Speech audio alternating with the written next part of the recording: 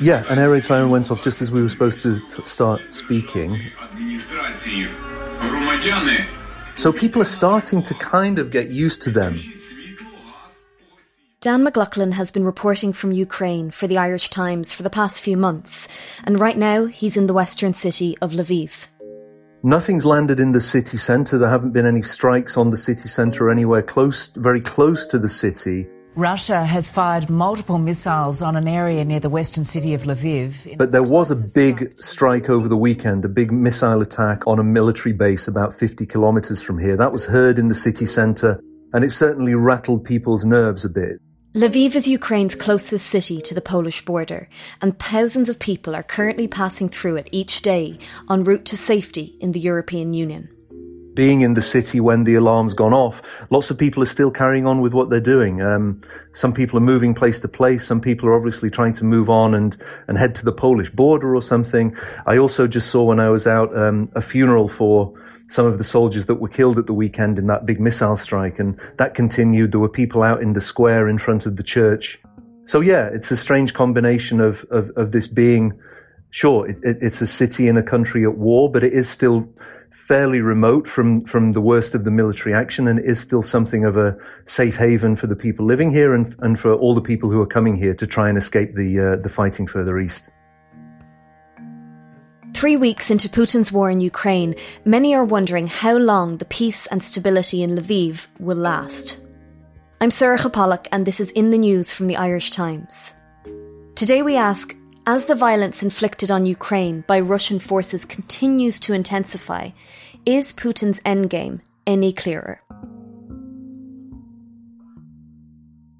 Dan, when we started talking a few weeks ago, you were in the east of the country, then you made your way to Kyiv, now you're in the west of the country. This invasion's been going on for 3 weeks now, and Western intelligence officials, they initially predicted a victory for Russia in less than a week after the invasion, and yet 3 weeks on, the bombardments are continuing, and the Ukrainians are building a military front to defend their land and their cities, which appears to be quite powerful. Where do you feel we're at after 3 weeks of this violence and bloodshed?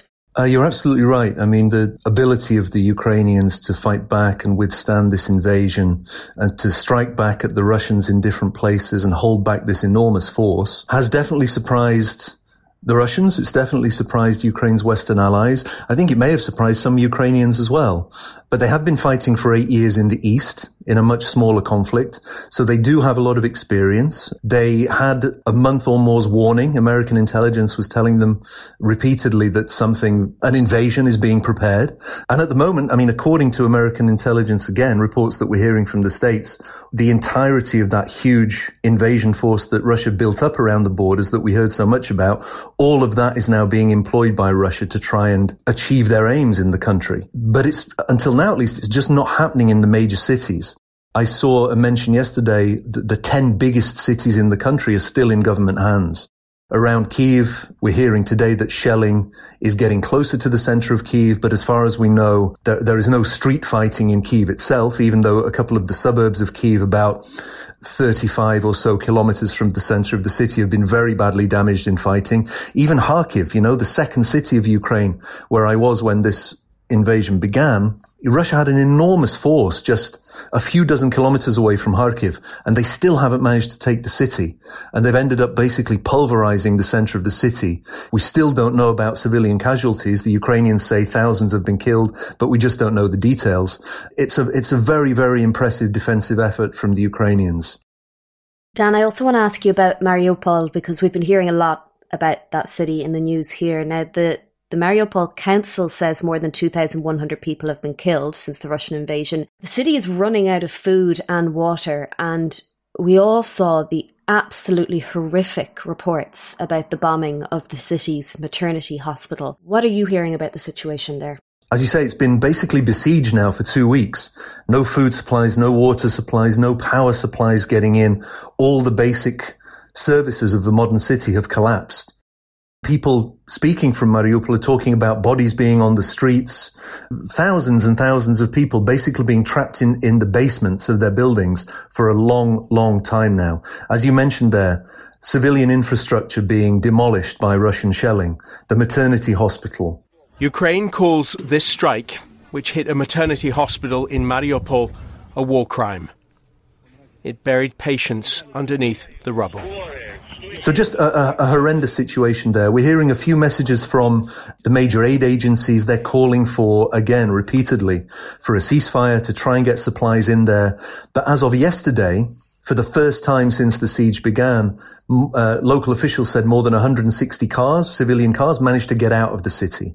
And of last night, when I last got news from there, they were making their way to a Ukrainian-controlled city, which so far is safe. But at the same time, a humanitarian convoy, which was trying to get into the city, was still prevented from doing so by Russian shelling. So it's an extremely desperate situation. And one, I think, will only get clarity really on how hideous the situation's been and what the death toll really is when it finally opens up one way or another, and aid agencies, journalists, and people from outside can get in to try and document what's gone on. But it's definitely a horrific situation in Mariupol at the moment. A military nuclear superpower attacking a smaller, neutral neighbouring state. It's a contravention of the Charter of the UN, of all international law. On Monday, Ireland's permanent representative to the United Nations, Geraldine Byrne-Nason, said that UN ambassadors in New York believe there has to be a diplomatic solution to the situation in Ukraine because, quote, no one can win this war. We want to see the Russian Federation immediately come to a ceasefire and withdraw their troops. This weekend gone by, a Russian airstrike hit a Ukrainian military training base just 25 kilometres from the border with Poland, killing 35 people and wounding more than 130 others. The attack brought the Russian invasion right to NATO's doorstep. Britain has called the attack a significant escalation, and White House National Security Advisor Jake Sullivan warned that any attack on NATO territory would trigger a full response from the alliance. The President has been clear repeatedly that the United States will work with our allies to defend every inch of NATO territory, and that means every inch. And if there is a military attack on NATO territory, it would cause the invocation of Article 5, and we would bring the full force of the NATO alliance to bear in responding to it. Dan, it really appears now that Putin is willing to push this war into European Union territory. What do you believe could be the tipping point for NATO military retaliation and proper concrete UN action in response to the situation? It's a tough question. It's a question that Ukrainians are asking themselves all the time. I mean, they're saying, we're seeing major civilian centers and infrastructure being destroyed every day. We're even seeing fighting around nuclear power plants, which could obviously be a disaster for Europe, not just for Ukraine. At the moment, I think NATO's been very clear. They will not intervene until somehow a NATO state is brought into this. It's certainly possible. As you mentioned there, the attack on the Yavoriv base close to Lviv was very, very close to the Polish border. There is another airport which is extremely close to the Slovak border. I mean, just a handful of kilometers from the Slovak border. If that was to become a target, then Slovakia could easily be struck. It's also very tough for the Ukrainians to listen to, for example, the US and other Western states warning that Russia could use chemical weapons or biological weapons in Ukraine. And yet that also isn't being stated as a clear red line when the West would intervene. So, you can imagine how hard it is for people here. They're hearing from the NATO allies all the time. We support you in all these different kinds of ways. But at the same time, NATO is sitting on the most powerful, modern, effective arsenal in the world that the world has ever seen. And yet it won't use it to help a partner, which supposedly it is fully behind and fully protecting. So they feel like, okay, if I'm on this side of the border, the Ukrainian side, effectively I'm disposable, dispensable. My life doesn't really mean that much to our NATO friends, in inverted commas. If I'm just on the other side, a few meters away in Poland, suddenly there's this huge reaction. Dan, how likely do you think a complete Russian victory in Ukraine is at this point? I mean, despite support through arms supplies from Western countries and the Russian campaign's logistical shortcomings, Russia is still a lot stronger than Ukraine. It really depends what Russia calls victory. I mean, it came in with this, these very strange claims that Ukraine needs to be denazified, whatever that means. You know, this is a pro-Western democracy, and to be demilitarized. But we've also heard other things. For example, during the negotiations, kind of tentative peace talks that are taking place between the two sides, where Russia has said, okay, we need Ukraine to recognize that Crimea is part of Russia. We need Ukraine to recognize the supposed independence of Donetsk and Lugansk regions in eastern Ukraine. And we need Ukraine to commit to being militarily neutral, to not joining NATO. So that's another thing. I mean, on those areas, even Zelensky, the president, has said, we can discuss these things. There is room for a compromise here. Let's just sit down and do it. But if Russia considers victory to be all-out defeat of Ukraine, a full-on occupation of this country, an enormous country, the biggest country that is solely in Europe, more than 40 million people who are now absolutely, almost 100%, I would say, against Russia and against the idea of collaboration. I think that is impossible. Even if Kyiv was taken, and that at the moment is very hard to see, because it's hugely well defended. It has massive Ukrainian defensive forces around it. There are tens of thousands of civilians who now have guns. Pensioners, grandfathers and grandmothers are making Molotov cocktails to drop on Russians if they get into the city. No one is going to welcome them, and it is going to be, even if they try to take it, it is going to be a nightmare to hold. And even if they reach Kyiv, they're only about halfway across the country. A fully occupied, fully controlled Ukraine, I just do not think is realistic. What about these diplomatic negotiations between the two countries? Do you think there's any chance that they could end the bloodshed? Yeah, I think Ukraine is definitely open to it, and Zelensky and his negotiators are saying that every day. Let's just sit down and find something that we can discuss. But we're not going to hand over the country. We're not going to capitulate. We're not going to give up on our particular red lines. We want the Russian forces out. We want to remain an independent state. Other things we can discuss, but let's stop the war. So it really takes Russia to accept that it is not going to crush this country now, and to sort of redraw the lines on this military operation, as they call it, and change their own expectations. One thing I would be concerned about is that Russia is just kind of spinning this out, playing for time, sitting at the negotiation table so it can claim to be interested in diplomacy, while what it really wants to do is crush Ukraine militarily. And one aspect of that concerns me, one aspect of the negotiations, is that actually, when you look at the people that Russia sent to the negotiations, they're really not very influential people. There's a former culture minister, there's a deputy in the Duma, not really people who make any decisions. I think it's really clear by this point that only one man is going to decide what Putin's willing to accept, whether he's getting a real accurate picture of what's going on in Ukraine now, and we don't even know his state of mind. So, yeah, all these questions. Unfortunately, we're really in the dark about what Putin's willing to do and what Russia might be willing to do to compromise in this situation.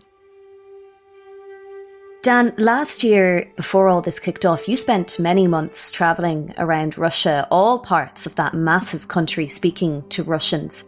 We've seen a lot of protests over the last few weeks. We have seen this groundswell movement and huge numbers of arrests. That's what we're hearing anyway in the West. What possibility is there that Putin could be toppled either by this groundswell of protests and a kind of a people's revolution, or by Kremlin elites or the Russian military who just feel he's lost it, we need to step in and take control?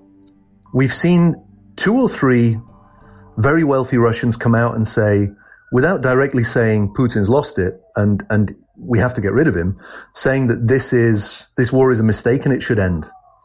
Which even in itself is significant, I think, in a country where all criticism of Putin is now basically outlawed. Thousands of people, as you mentioned, have been arrested on the streets. So, we might be at the beginning of a very long and costly war, costly in all ways. And already I think we're seeing the potential for cracks in the elite. Already it looks like Putin is not taking everyone with him.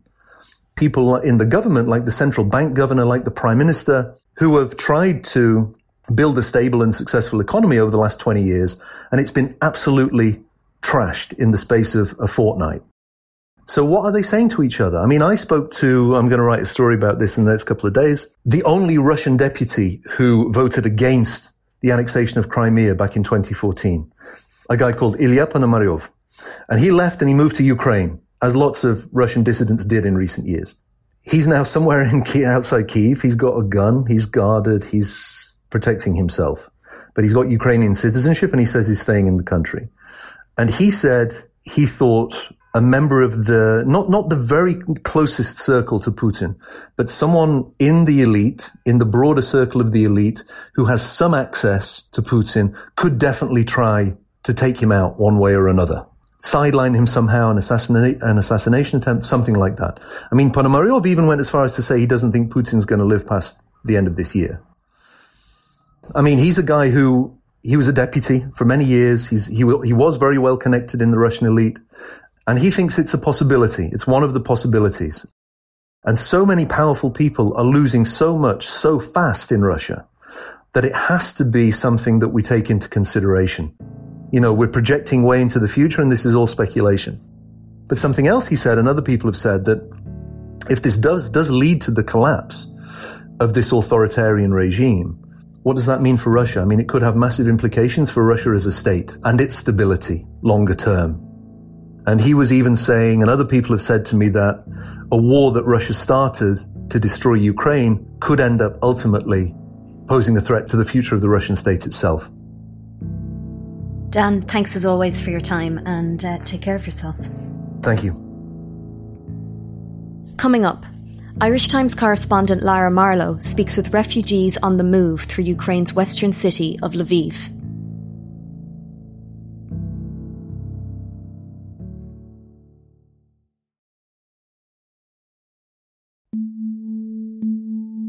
Over the past 3 weeks, the city of Lviv, a magnificent UNESCO World Heritage Site, which is usually home to around 700,000 people, has become the crucial transit zone for hundreds of thousands fleeing the war in Ukraine.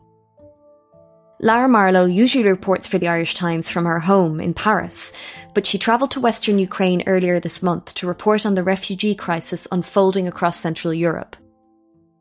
Lara, you've been speaking to some of the people and the families arriving into Lviv train station in recent days. What is the atmosphere like there? It's overwhelming. Lviv train station, Thursday afternoon, bitterly cold. There are men stoking a fire in an old barrel. The train station is this sort of big pile of, I don't know what kind of Austro-Hungarian architecture. And it is just teeming with people coming in, going out. There's a big esplanade in front of the train station. In front of the train station, there are booths giving out tea and sandwiches and people milling around everywhere. There's a man playing the piano with mittens on against the cold. There were about a dozen tents pitched in front of the station with volunteers trying to help the newly arrived refugees. And most important of all, of course, were thousands of refugees who had either just arrived from further east in the country or who were trying to continue their journeys to Poland or Slovakia or Hungary or Romania, anywhere where they could feel safe. And these people, some of them were quite purposeful. They knew what they were doing. They were trying to get onto platform 5, which is where the trains go to Poland. Some of them were just lost. And you could see on their faces that they were exhausted, they were tired, they were cold, they were hungry, and they were in despair. You spoke to a woman in the train station, Maria. My name is Masha. Maria. Maria, what's your family name? Family name? You mean surname? Yes. Maria Yatsenko. She was there with her 5 children, her father and her grandmother. What was she like? She was one of the most impressive people I've met since the war started. She was a beautiful young woman. Initially, I couldn't believe that the baby she was holding was actually hers because she looked so young. And when I said, "Is that your baby?" This is my baby, and this is my baby, and this also, and this, and this. I have 5 kids. 5 kids. You look so young. Thanks. And you're beautiful. And then I asked, her father was standing next to her. He was quite a handsome man. I said, is this your husband? No, it's my father. Your father? And I looked around and there was an old woman with her back against the wall, stooped over. I couldn't even see her face, with a pink blanket over her shoulders, and she was on crutches. And that was Maria's grandmother. Her name is Maja. Maja? Yes. Yes. And you're trying to get to Ostrand? We're trying to get to Poland. So you're to the Przemysl by train. Right. So the family unit that was fleeing from Dnipro in central Ukraine was the grandmother, her son, her granddaughter, Maria, who spoke English very well. She'd learned it at school in Dnipro, and her 5 children, ranging from a baby who was less than a year old to a 12-year-old girl the girl who's going to celebrate her 12th birthday this coming week. And Lara, what did Maria tell you about her decision to leave Dnipro? She said the war had not yet come to Dnipro. Not yet, and I hope it won't be like you say. So why did you leave? Because there's no fighting yet? Because I don't want to wait for the fight in my city. And as a matter of fact, 24 hours after I met her, I learned that the Russians are bombing Dnipro. So she made the right decision. They actually left a week ago, and it took them a whole week to travel from Dnipro to Lviv, a journey that in normal times would have taken a day or two. Why did it take so long? Did you stop on the way? Because there is traffic and there are so many cars and buses. And like so many Ukrainian women that we're hearing about, Maria had to leave her husband behind, and she spoke to you about this. What did she say? Well, first of all, I asked her his name, and she said he's called Yevgeny. And your husband has stayed in Dnipro? In Dnipro. Is he fighting? No, he's not fighting, but he's working for our army and for our victory. It must have been very hard to leave him. Yeah, I'm sorry. I'm so sorry. And that was when she teared up for the first time. She said she was very, very proud of the army and that she knew that the Ukrainian army would be victorious against the Russians. I hope that we will come home someday. I hope so too. I hope so too.